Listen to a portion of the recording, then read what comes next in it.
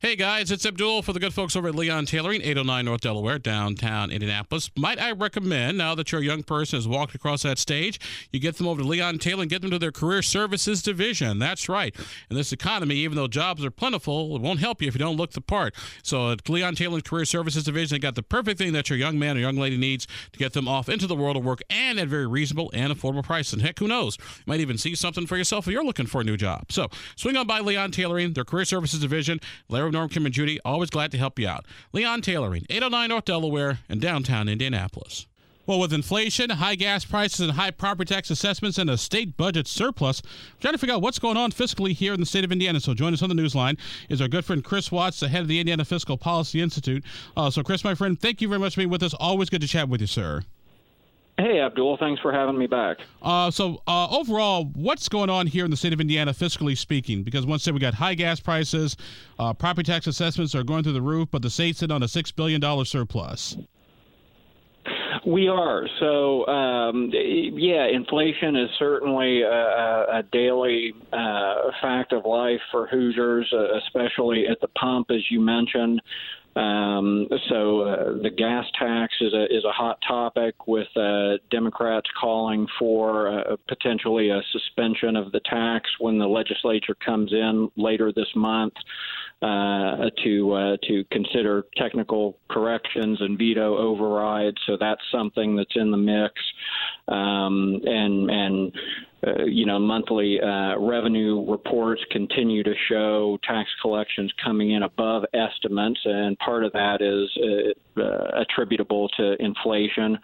But we're closing in on $1 billion year to date above the estimates, which could push the total surplus by the end of the fiscal year up into that $6 billion range. So let's start, my friend, with the whole issue of the gas tax, because obviously Democrats have been calling for a repeal or suspension or temporary suspension of the gas tax. First of all, is that a good idea? And B, if it is, why is it? Or if it's not, why is it? Well, I'm going to voice probably a pretty unpopular opinion with many of your listeners, but that's sort of our job. Maybe a quick history lesson on how this all came to be. Back in 2017, there was a piece of legislation, House Bill 1002, passed to help direct more of the gas tax revenue to our infrastructure funding deficit that had been growing and was in need of a longer-term solution. So there was an increase in the gas tax at that point, about 10 cents a gallon, and then it was indexed to inflation, meaning the tax would rise as inflation did. And that over years, more and more of that revenue would be shifted out of the state general fund and into a special transportation fund directed to road projects. So when you look over time, the cost of infrastructure has been rising actually over the last decade, more than twice the rate of inflation, and it's also in the midst of a spike. So I feel like suspending the tax now, it would be, short term, certainly a political winner, but I feel as if it would set a bad precedent when you're talking about maintaining that long-term sustainable revenue stream for our roads, bridges, all those infrastructure essentials that we use every day as well. Now, correct me if I'm wrong, Chris, but there are a couple different, and our guest on the program today is Chris Watts of the Indiana Fiscal Policy Institute, talking about sort of our fiscal situation with gas tax prices going up and with gas prices going up and inflation and home assessments. Chris, correct me if I'm wrong here, but there are sort of two main taxes on gasoline. There's the gas tax itself, and then there's the sales tax on gasoline. Would it be possible for lawmakers to maybe suspend, maybe not necessarily the gas tax per se, because you need it for roads and infrastructure, and like you said, the costs have been going through the roof, but maybe temporarily suspend the sales tax on gasoline and then use maybe some of our budget surplus to replace that revenue? I think that all options would potentially be on the table, but yeah, they could certainly do one and not the other, and then that would just impact more, as you say, the bottom line. surplus, figured at the end of the fiscal year at the end of June. The baseline sales tax still goes into the general fund. So administratively, how challenging that would be could be another story. And then what's the threshold for then reinstating that? I think there's certainly some issues that you would get into, trying to build in the right triggers to make that policy work. But that's certainly something they could look at. Now, there are a couple of schools of thought on repealing the gas taxes altogether. One school of thought basically says if you repeal the gas tax, you're just going to drive up prices and inflation because you're going to have more dollars chasing after a commodity that's not growing or not increasing itself. So that's one school of thought. The other school of thought that says the states really have no control over inflation. That's the federal government. And so the states should just get rid of the gas tax altogether and just use its regular budgetary means to pay for roads and infrastructure. Any preference on either one of those, or? You get into sort of a broader philosophical argument, and I think the direction we've gone, which I think certainly has some merit to it.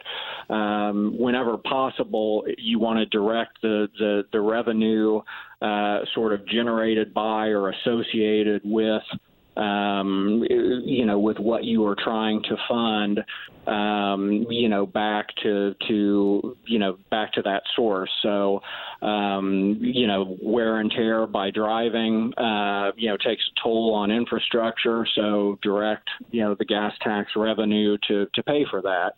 So I think from a philosophical standpoint, I think that's probably a sound position. I think the issue we get into over the long term, frankly, is sort of the opposite of what we're seeing right now. We're still seeing, gas consumption, go down in the long term as, we get more EVs on the roads. We see more fuel efficiency, less consumption. But, the wear and tear on infrastructure, stays pretty consistent. You've got to keep up the roads no matter, what types of vehicles are driving on them and how much. So frankly, when you look out, 5-10 years, after this inflation is sort of a, blip in the rearview mirror, so to speak, I think we might need to revisit how we fund infrastructure. And it might take, the gas tax plus some other source. Chris, so in a nutshell, would you say lowering the gas taxes or eliminating the gas tax or suspending the gas tax right now would be good politics but bad policy, in your professional opinion? That would be my professional, as you say, opinion. Yes. Chris Watts of the Indiana Fiscal Policy Institute, our guest on the program today, talking about sort of Indiana's financial situation with a $6 billion surplus, but high gas prices and also property tax assessments sort of taking a bite of the Hoosiers. Chris, I want to switch gears a little bit and actually talk about the property tax issue here in Indiana. We've got assessments coming out and property tax bills. A lot of folks across the state are seeing anywhere from 10 to 20, 35. One person emailed me and told me they saw a 40% increase in their assessment, which will translate into a higher property tax bill. What's going on with property tax assessments here in Indiana?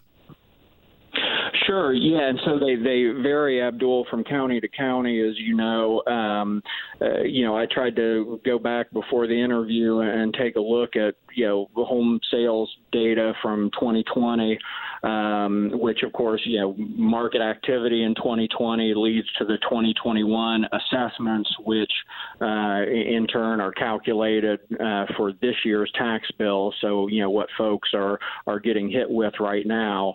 So, when COVID hit, we were already looking at, a low housing inventory relative to demand. So prices spiked about 13% statewide. So these assessments and this year's bills aren't exactly a surprise. We sort of knew this was coming. And so anywhere from 10 to 20% would not be unusual at all. Then, 2021, as demand for housing, stayed sort of on an upward trend, and supply wasn't there. Talk to anyone who was, out trying to buy a home last year.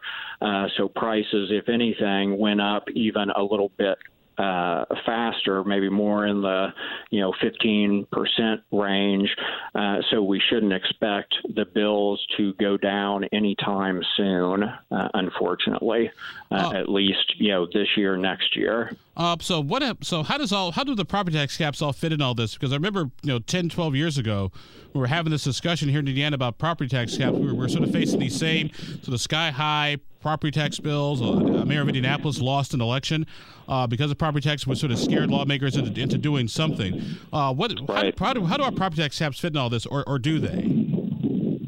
Yeah, so, and it all goes back, not to digress too far, but it goes back to a tax court decision that was upheld by the Supreme Court. It took 7 years to work its way through the system, but what they call the Town of St. John case, you may hear that referenced from time to time, that mandated that property assessments in Indiana be tied to the market. They have to reflect what's actually happening out there with regard to the property value in use.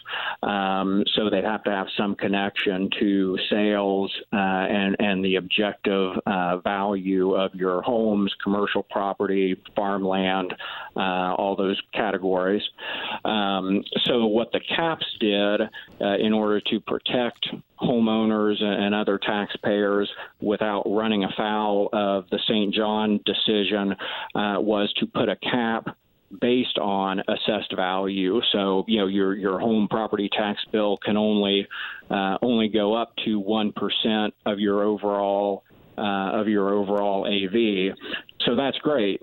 But what we've seen is this spike in assessed value. So even under the caps, it's creating more space for your tax bill to rise because the assessments are going up in tandem. Now, has there been any research, my friend, on the success or failure of property tax appeals? Basically, folks saying, "Hey, my home isn't worth the $250,000 the county assessor said it was." Yeah, so I have not heard anything this year, in terms of the success rate. I will say that, obviously the assessment system, your assessment isn't the same as an appraisal. It's not like folks are going out en masse from the assessor's office and taking a look at individual properties. They're using what they call a ratio study, looking at, selected sales data and sort of the general characteristics of your home. So, with pricing being as erratic as it has been through the pandemic, I'm sure that, a lot of folks out there, maybe most would take issue with some aspect of the assessments that they're getting. And I certainly think that, there's probably a strong case to be made in many instances that, my individual home or condo, whatever, has diverged in some way from this trend. So I think you're going to see probably a record number of appeals, and I'd be really curious to see how many of them ultimately succeed. Chris Watts of the Indiana Fiscal Policy Institute with us for a few more minutes on the program today as we look at sort of gas taxes, property taxes, and Indiana's surplus, and sort of try to put all this in some type of perspective. Chris, I know a lot of folks, when they get their property tax assessments and their property tax bills, they go, hey, my home may be worth, say 25% more, but I'm not going to be selling it anytime soon. But on the flip side of that, the thing is, if you do decide to sell it, your home, your assessed value is a little bit close to your fair market value. Exactly. And, you can make the case that certainly your property value is going up, you're building equity, you're building wealth. But, if you're not going to sell in the short term, and especially folks that are on a fixed income, there's no denying that, even under the tax caps, having those bills rise with assessed values being on the trend that they're on is definitely a burden. The other thing to acknowledge here is that, the total property tax base, it's not just homes, it's, your agricultural property, your commercial, industrial. So we kind of had a perfect storm through the pandemic where, home prices spiked while commercial property values, everyone's staying at home, the office market tanked. So you saw commercial values go down, farmland values went down, even though they're rebounding now. So that shifted even more of the burden to homeowners under the caps. Chris, a couple more questions before I let you go here. If you're an Indiana lawmaker, what are you to do right now? Because you got, like I said, once again, you got high gas prices, people calling for a suspension of the gas tax. You got high property tax assessments, folks calling for relief, and you got the state sitting on a $6 billion budget surplus. What's a lawmaker to do these days? So again, it's tough, and I'm going to give you an answer that would probably get me beat for re-election if I was a lawmaker. Frankly, there's probably political malpractice. But I think the right answer at this point is to say, back in 2008. We recognized the issues. We created the tax cap system. We put it in the Constitution, and they do protect homeowners. They do protect, landowners against bills, rising significantly higher than what the market will bear. But frankly, there's not much relief that you can provide on a systematic basis that doesn't end up running afoul of the mandate that tax bills be tied back to the market. And when the market goes up, there's no escaping the fact that, tax bills are going to be impacted. Is all this, my friend, just basically good old-fashioned supply and demand? When there's a less supply of gas, less supply of homes, the price goes up? Well, that's definitely the case. I mean, it's a significantly, it's a seller's market out there in housing, but you can say that it's been distorted by a lack of inventory. Last I checked, housing starts in Indiana are stuck at about 2/3 the level that they were before, the housing crash, the Great Recession, back in, again, 2008, 2009. So the supply side of the housing market is something else you need to address to start bringing prices down. And, something we haven't talked about with inflation, we also have interest rates going up as the Fed tries to tamp down inflation, back into that 2%, range over the next couple of years. So that's also going to take a toll on the housing market and could bring assessments, maybe, down into a more realistic or, at least a more palatable trajectory, when you look at assessments next year. All right. Well, like I said, a lot of ground to cover today. Our guest on the program has been our good friend Chris Watts of the Indiana Fiscal Policy Institute, talking about some of the state's financial situation, budget surpluses, high gas prices, and skyrocketing assessments. So, Chris, my friend, as always, sir, thank you very much for being with us. Always appreciate you. Abdul, thanks. Appreciate you having me. This podcast was produced and edited by Chris Spangle and Leaders and Legends, LLC. If you're interested in starting a podcast or taking yours to the next level, please contact us at leadersandlegends.net.